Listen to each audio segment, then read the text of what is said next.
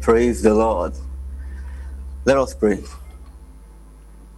Father, we thank you for this opportunity to come and share in your presence and at your feet. Thank you for the new month. We ask, Lord God, that you take full and absolute control of today's teaching, today's discussions, today's questions. Thank you for the praise. We ask that you bless your word to our souls and bless our souls to your kingdom. In the mighty name of Jesus, we have prayed. Amen. Amen. A good afternoon to everyone. Welcome to Thrive. And that's good afternoon to the Lagos folks, to Makassar in South Africa. A good morning or early afternoon to the folks in Dallas, Canada, South America. Thank you for joining us for Thrive today. And we know everyone is online, but if you're home, in transit, in school, wherever you are, welcome to Thrive. And God bless you as you listen. And God will speak to you in his own way, the way only he can today. And you will not leave here the same way you came, in the mighty name of Jesus. So, we all enjoyed the book of Hebrews. That was what we did for a couple of months.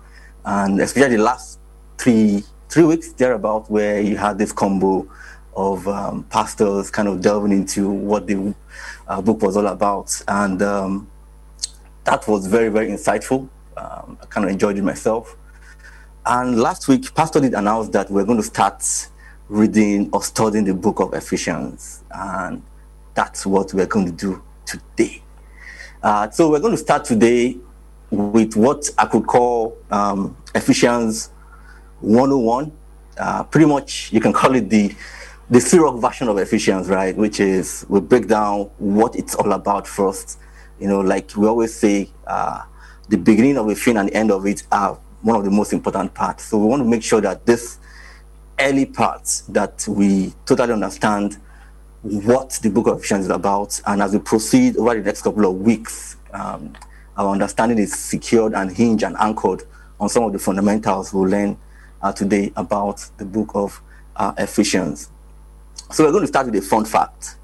Okay, fun fact in the sense that, you know, these are not high sounding names and things in the Bible that we think are so archaic that, you know, we're just believing for the sake of believing. No, let's start with a fun fact. So fun fact is, Ephesians is derived from the word or the place Ephesus. So people that come from Ephesus are called Ephesians, right? Just the same way people that come from Nigeria are called Nigerians, people that come from South Africa are called South Africans, etc.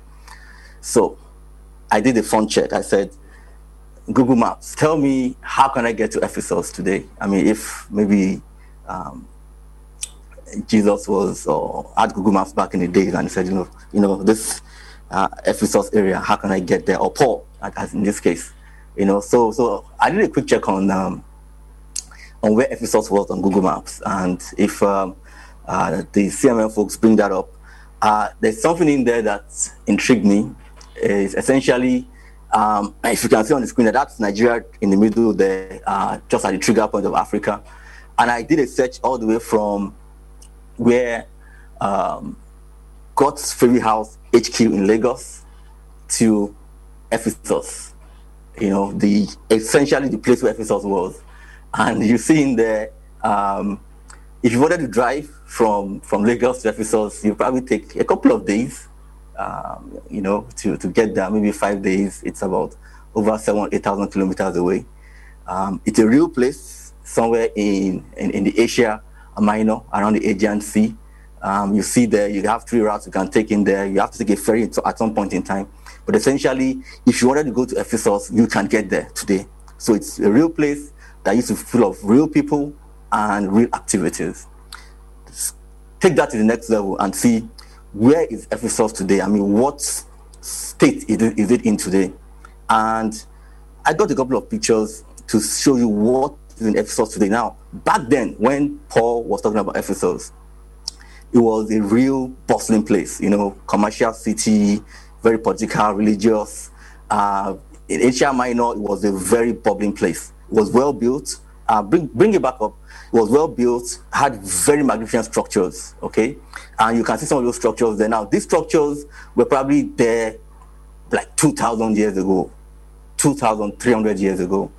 Yes, they've kind of degraded now, but you can see that, it had high sounding. That's the library on the top left. You can see the big street downtown right in the middle there. Excellent, magnificent structures. The bottom middle picture there kind of shows you the goddess they used to worship in there, which is Artemis, goddess of fertility. And this was a very, very major town. It was almost like a Dubai of today kind of scenario, places where people come from different parts of the world. Today, it's after over 2,000 years, it's silted in. Silting is when, the ocean brings in stuff. And so it used to be a coastal town, right? But today, the sea is about 4 kilometers away from Ephesus. So it's not that people are not there anymore. It's just an archaeological site, as they call it now. So Ephesus was a real place full of Ephesians back then. Remember back in the book of Acts, that area where some folks were selling idols, and then Paul came, converted a lot of people to Christians, and the folks that were selling those idols were very angry, they wanted to kill Paul. That was Ephesus, okay, and that's in the book of Acts. And that brings us back to the backstory of how this book came to be, okay? And that story is all in the book of Ephesians, in the book of Acts. Acts tells us the story of how Paul went through Ephesus and the kind of challenges he had while in Ephesus. The book of Ephesians is a letter to the people in Ephesus, okay? So, how did this book come up? Paul took 3 missionary journeys, okay? And those missionary journeys are not today's journeys where you just get in your car and go. Those were treacherous and long journeys. I think he did it 3 times. And in doing those journeys, he set up a lot of churches, okay, across the Gentile cities in the Roman Empire, going to the Aegean Sea. Many stories about that in the book of Acts. One of those churches he set up then was the church in Ephesus, okay? And that was about maybe 50 or so years AD, after death. And please mark that date, and I'll reference what I mean about referencing the AD 50. So Paul returned after setting up that church, okay, in Ephesus. He returned there a year later, okay, and spent 3 solid years building up people in Ephesus, converting lives, changing lives, preaching, teaching with great effectiveness. You find all these stories in Acts 19. I think the first 20 verses in Acts 19, you see what the impact Paul had, staying 3 whole years in Ephesus. Then he left, but didn't leave them alone. He left Timothy behind to kind of be the overseer for the Ephesian church then. But a few years later, after that, I think Paul was imprisoned in Rome, was under house arrest. This was where he actually wrote this letter back to the Ephesians, okay? So, with this background, okay, let's bring it to today's world. It might look very high that, Paul, big apostle, he could write letters. Let's bring it back to how some of the things that happened while he was on his missionary journey or establishing churches all over the world. So, there's a slide that CMM has that has the time that Paul was moving around, setting up churches and world events. So something interesting you see here, right, is you see that highlighted red section that shows Paul's activities, moving from place to place, setting up churches all the way till he was martyred or he died. A lot of things that happened in real time in the world at that point in time. You see there, although it was AD 52, but you see there, they just discovered diamonds. Today we could say, cryptocurrency, big deal, lots of billionaires all over the world. the Romans started using soap. I think it was 2 tribes ago that Pastor Ayobami talked about cotton soap. You see things around political upheavals, people fighting each other, terrorism, insecurity. They were happening back then. There were mega cities all over the world coming up. There's world trade going on, stock exchange, things like that. Even at the tail end of that period, you see the Mount Vesuvius that erupted and killed like 30,000 people. Big deal back then, wiped out cities. Today we have COVID-19 that's killed millions of people. So things were happening in the world at that time, but Paul was doing kingdom work. He was still moving around and doing what God asked him to do. We have no excuse. We can't wait for things to be calm and settled before we do what God wants us to do. This is an example from Paul. Despite or in spite of events around, he kept pressing on. God will help us to press on despite and in spite of circumstances around us and the world, in Jesus' mighty name. So, let's go into the word. We can't talk about the book of Ephesians in isolation, right? It's important to understand that what we talk about must be connected to some of the things we are learning, okay? Apart from, before I forget that my point on Paul's time back then compared to now, apart from him being able to move around the world and establish churches back then, we said he did that for about 30 years. Sometimes he spends a year, comes back, spends 3 years, comes back. For some of us, we spend time with people and we can't go back the way Paul did, because we've burnt so many bridges, we've done so many things in that relationship, that place where we worked the last time, that family we stayed with, that business deal we closed, and we can't write these kind of letters back to the people we interacted with. Let's bear in mind that the things, the people, the activities we interact with, there are opportunities to do things for them in the future that has to do with kingdom growth, that we shouldn't burn bridges now. Paul showed us the example. Stayed with people, you could still write them. They were happy to receive the letters. So remember, don't burn bridges. Okay, so going back to the fundamentals around our season today in God's Baby House, why is Ephesians relevant to us in this season? We've talked about I love my church. We've talked about higher grounds. We're taking mountains now, mountains of influence. We even talked about 6/6. How relevant are these things to, or how relevant is the book of Ephesians to these things? We know one thing for sure, that the book of Ephesians was not written like some other books to confront maybe heresy or problems in churches that Paul had set up. But it was written to strengthen and encourage the Christians in Ephesus. Okay? It didn't contain a reference to certain people or certain activities, like some books that Paul wrote. Remember one part he even wrote that some of you are sleeping with your father's wife. So those kind of things were not happening in Ephesus. But he wanted to unify that church. It was a big push on unity in the church, especially between the Jews and the Gentiles back then. Okay, so unity was one of it. Okay, and the way Paul writes his letters, okay, Ephesians is laid out in the same way. Okay, and we'll bring up that little analogy of how he writes his letters. Paul always writes his letters most of the time in 2 parts.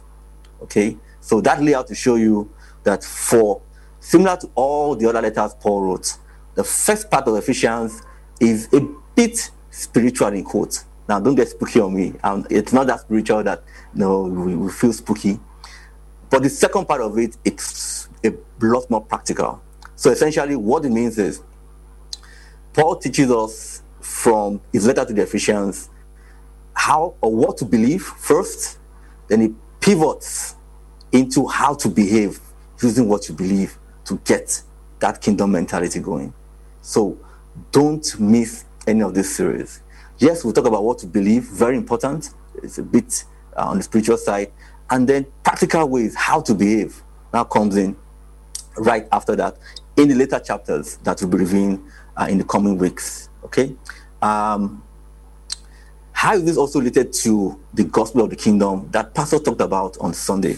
Okay, now the first part talks a lot about, salvation that we have, okay, the mysteries that God resolved, the sacrifice that Jesus made for us. That's the first 3 chapters, and they'll bring that up about the gospel of the kingdom. And the second part talks more about living the Christian faith.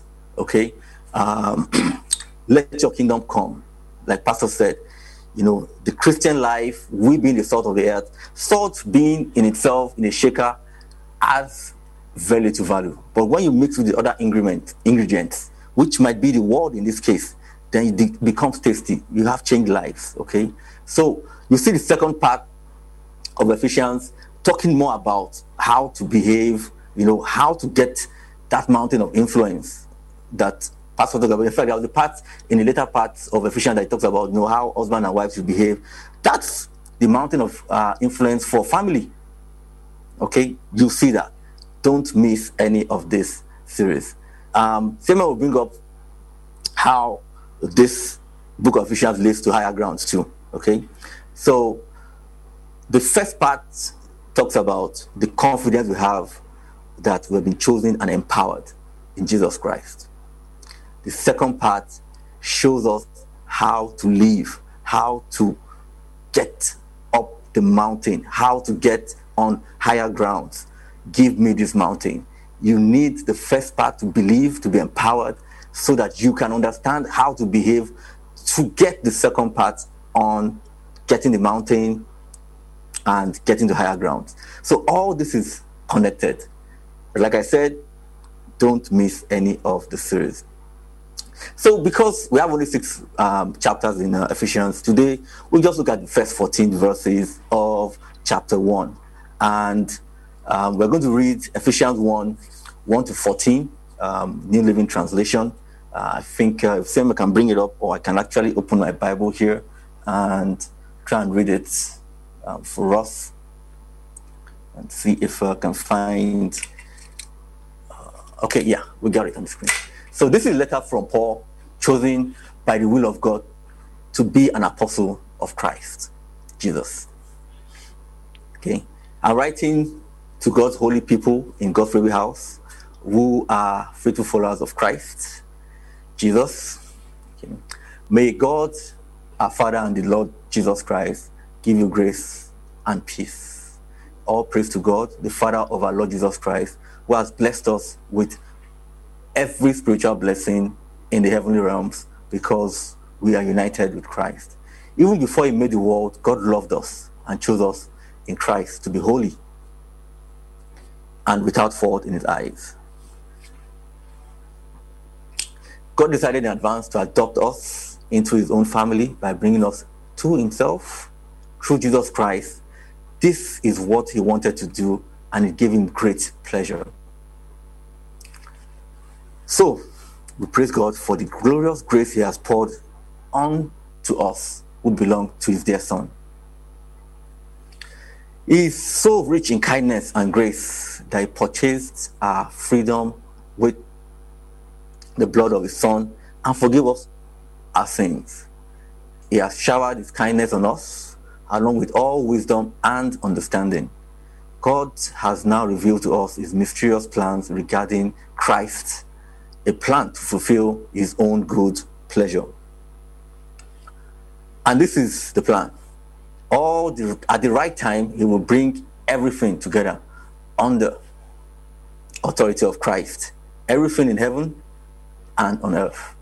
Furthermore, because we are united with Christ, we have received an inheritance from God, for he chose us in advance and he makes everything work out according to his plan.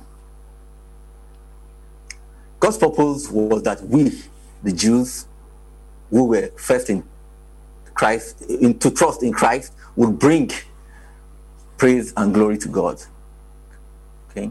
And now, you Gentiles have also heard the truth, the good news that God saves you, and when you believed in Christ, he identified you as his own by giving you the Holy Spirit, whom he promised a long time ago.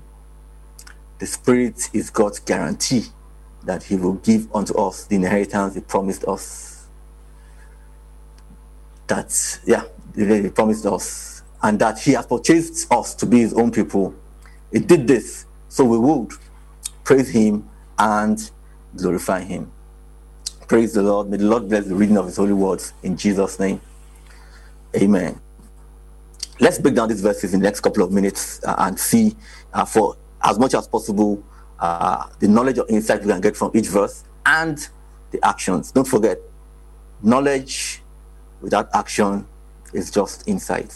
Wisdom is action. When you take knowledge and apply action to it, that's wisdom. So make sure you enter the wisdom realm today by making sure that you apply what you've learned today with some action. So the first part talks about, how the letter from Paul, he being chosen as an apostle for Jesus Christ. And he says there that I'm writing to God's holy people in God's very house who are faithful followers of Jesus Christ. Faithful followers, that's a big title for all of us, okay? That's a big title. It's an honor to be a believer. But you should think about your own lifestyle, okay? Your character, your values, your focus. Would people characterize you as a faithful follower of Christ? Are you claiming this title just because it's written, or you are sure in your heart of hearts that you're a faithful follower of Christ? There's no condemnation here. The real fact is, keep holding on to your faith and make sure that one day at a time, okay, faithfully obey God in every detail of your life. And I can assure you, you can claim this title of being a faithful follower of Christ Jesus. Okay? In verse 2, it talks about that God, the Father, and Lord Jesus Christ give you grace and peace.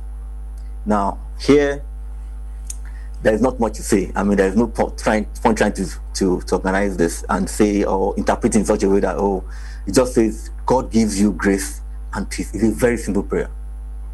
Okay?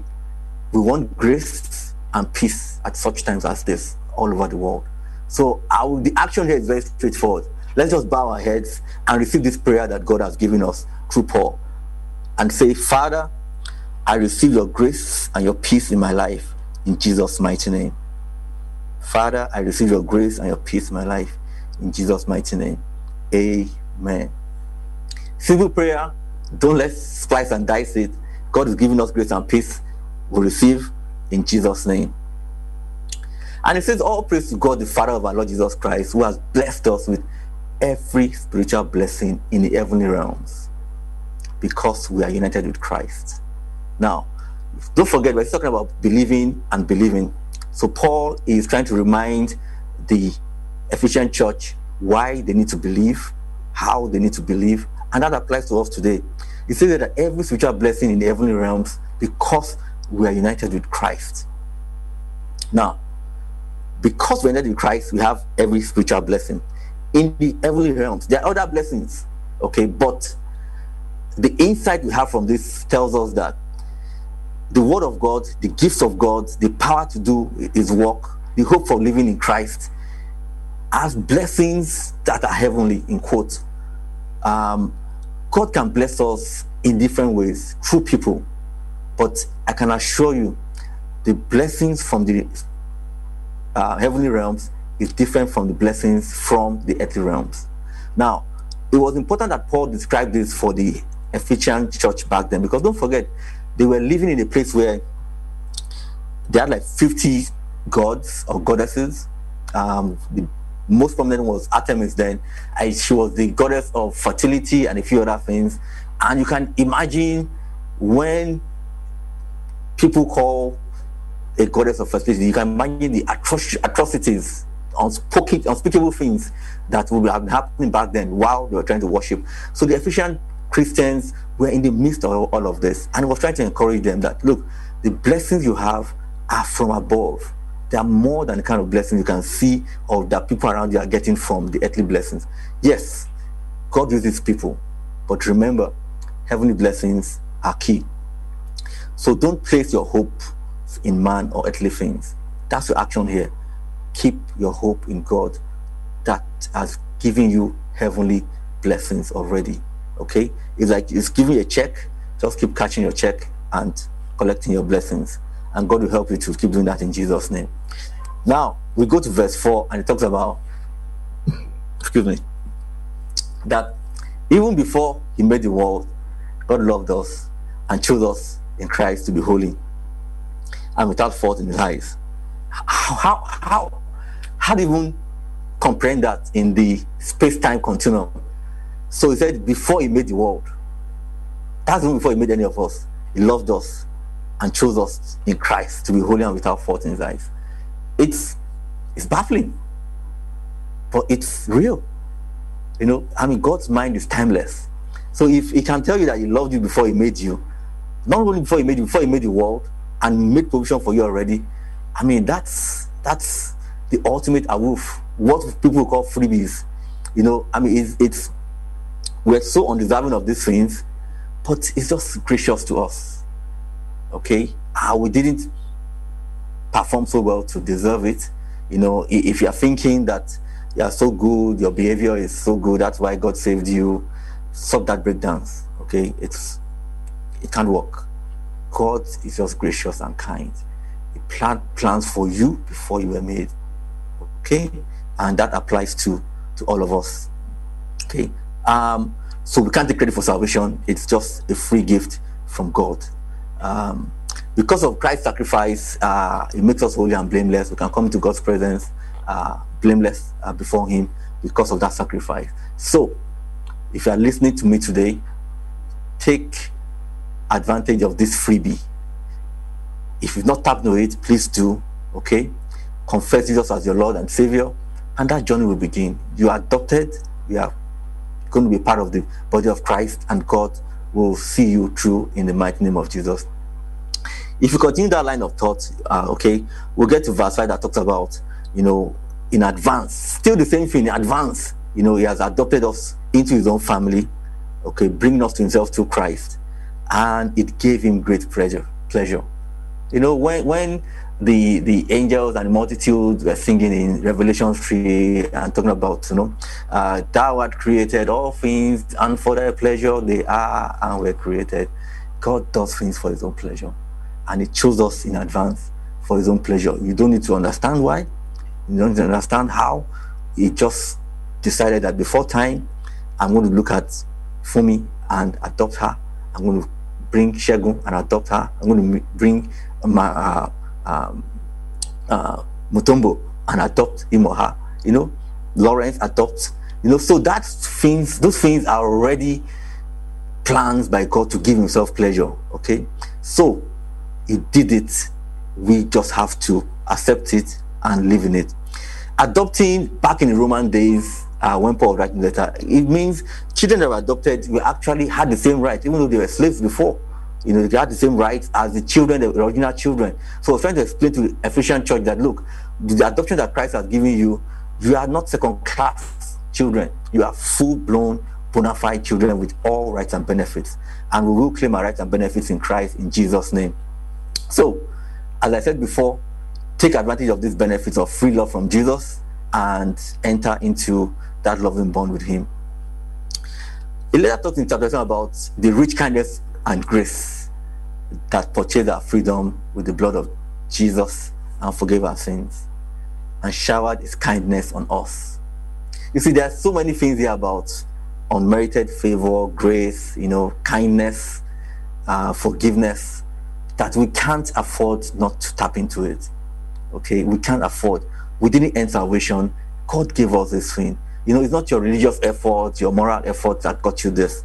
It was God's mercy and his love that got you this. So let's bring it home a bit. So we talked about the match on Saturday. So assuming that on Friday, we're just sitting gently, minding your business, anywhere in the world, maybe in Makassar or in Qatar somewhere, and thinking, oh, Champions League is coming up, and then somebody just comes and says, oh boy, do you want to see Champions League? Let's go. And the person gets a passport immediately, gets you to the airport, gets you on the plane, first class, finds where you can watch a match from a VIP box. You watch the match, gives you even shopping money so you can buy stuff for your folks and come back home, and happens in real life. That's just grace. You just thought about it and the person decided to give you. You didn't earn it. You didn't have to repay anything back. That's how grace works. Okay? If that happened to you in real life, what would you think about that person that did that for you? Now you can imagine that tiny fragment. Consider it in eternity, in the spirit and soul of man, how God has actually blessed us with that kind of grace. So please don't take God's grace for granted. And we'll pray again that prayer in verse 2 that says that, Father, we receive your grace and your peace in Jesus' mighty name. Okay, talk about the blood of Jesus. We plead the blood of Jesus every day. It's just a reference to the death of Jesus. That blood gives us redemption and gives us forgiveness. Remember, redemption and forgiveness, perfect sequence. You remove the person from the sin, from the mud, before you now clean off the mud on the person, and then that's it, all sins are forgiven. Thank God for his forgiveness. Thank God for his redemption in Jesus' name. And verse 9 says that God has now revealed to us his mysterious will regarding Christ, which is to fulfill his own good plan. Good plan. Now, this was the plan. At the right time, he will bring together everything under the harmony and authority of Jesus Christ, everything in heaven and on earth. Okay? And you see in 11 saying that he makes everything work out according to his plan. Look, there's no plan you have that can be better than God's plan. Your best laid plan for yourself can't be as good as God's plan. Period. And if God's saying he has a plan for you, believe me, that's the plan you should stick with. That's not only the plan A or B or C, that is the plan. There's no A, B, C, D. That is just the plan, and that is God's plan. Most of us don't understand this plan. Okay, things happen, and what's happening here, what's wrong. But if God can plan the whole eternity before we were even made, and end it up in such a way that everything is under the authority of Christ, and you're already aligned with Christ, it's showing that you have won already. So we can plan that. What is your own little life that you think God can't plan? Stop it. God's plan for you is intact, is supreme, is superior. Remember that. And the action here is for you is, no matter what you're going through, if you think your life is muddled up, it's messy, you're confused, it's in disarray, remember the truth is that God has a plan for you. And that plan is solid. God is in control. He cannot fail you. He will not fail you. Like we say in some parlance, God no go shame us. God will not shame you. Okay? And then as we go towards the end, in 13 and 14, where we're going to end today, it talks about how God, identified us by giving us his Holy Spirit. Now, it's like an advance check, an advanced gift, a down payment, a deposit. In some places, some interpretations of the Bible calls it like an engagement ring of some sort. Now, don't let's confuse it with some of the issues around Amaka disappoints me kind of engagement rings. No. This is God's own commitment to you by giving you the Holy Spirit. It's a foretaste of things to come. And we thank God for that Holy Spirit. We thank God that every day we can wake up, we have real life experiences with the Holy Spirit. That Spirit transforms us, help us to live changed lives. We're glad to it. And I ask you today that every day you wake up, ask God to help you to live a Spirit-led life. Very important. It's God's deposit in you, is advance payment for you. Just use it and helps you to essentially go into that. A taste or a foretaste of what God has in plan for us in the future is embedded in the Holy Spirit, and God will help you to live a Spirit-led life in the mighty name of Jesus. And I'll close today on verse 14, from 15 to 16 to the end. We'll be taking next week. I want us to just go back to that layout that we had in the beginning, the book of Ephesians layout between believing and how to believe and how to behave. Remember these things from today's teaching. Okay, 1, God wants to give you grace and peace. Okay, receive it. Okay, God chose you before time. Own it. And remember, the blood of Jesus redeems you and forgives you. No condemnation. Believe that. And God has a plan for you. He's in control, and He has a plan for you. You will gain your high grounds, or your higher grounds, and you will possess the mountain in Jesus' mighty name. God bless you. I have my special button here. If you have any question, I have my special call pastor button here, and I've pressed it. And pastor is around to answer any of the difficult questions. So let me see if I can see any questions online to ask. But if while I'm looking at that, Pastor, good evening. Good evening. Okay. I have a question for you that I've been thinking about while I was reading this, going through this slide, and I kind of wrote it down. So the first verse talked about, Paul being chosen or called as an apostle. And I wanted to ask you, yes, you say you're not a prophet, but you're an apostle, right? So that one, we've cleared that. So what advice do you have for apostles in waiting? How do they know? How do you know they're an apostle for those in waiting? Just a tidbit of, for those guys that don't know they're apostles already, those guys, that's the keyword, or ladies that don't know. Oh, you guys. how would they know? Well, I think like Paul said in Hebrews, that no man takes this honor unto himself. So you don't. In fact, the word apostle means the sent one, the one that is sent forth. So God has to be the one out of divine election, this divine wisdom. So how do you know? God will reveal it to you in different ways. Okay, so how did I know?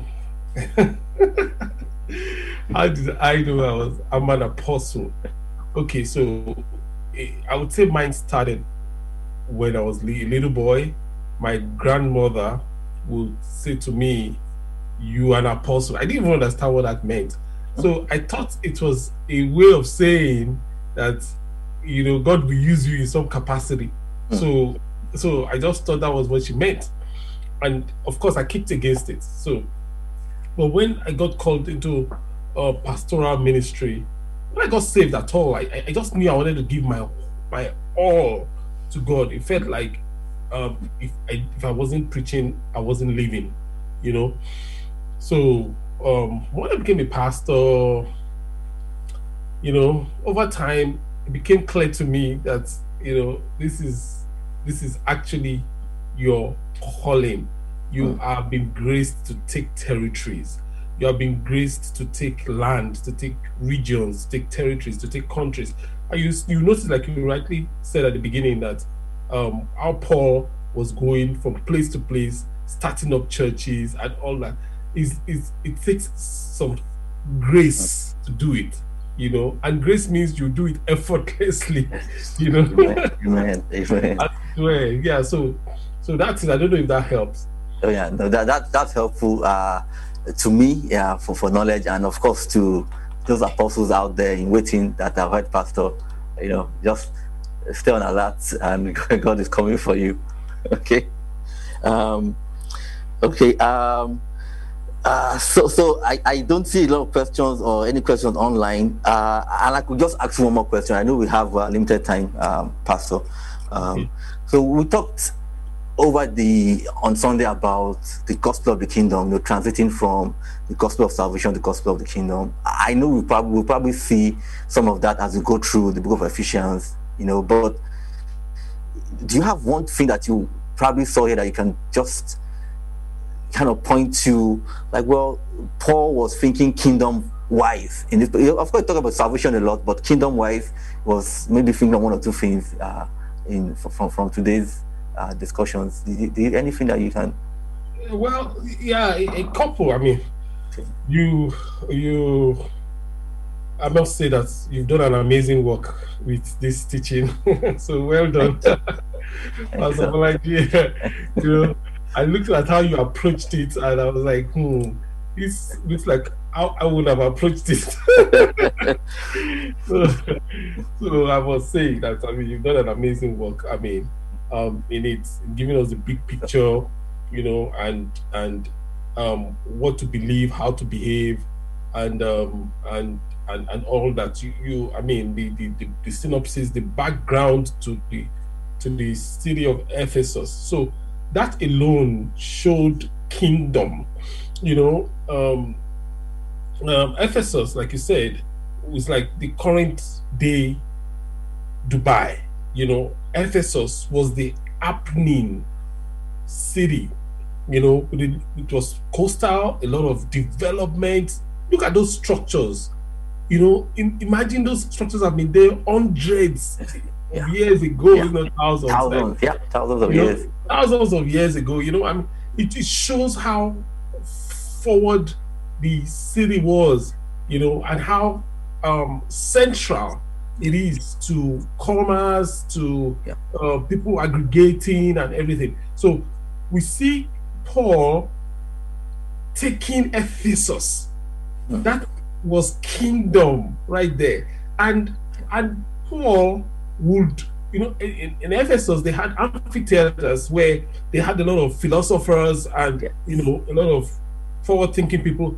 So Paul would go into those amphitheaters and engage them about Christ.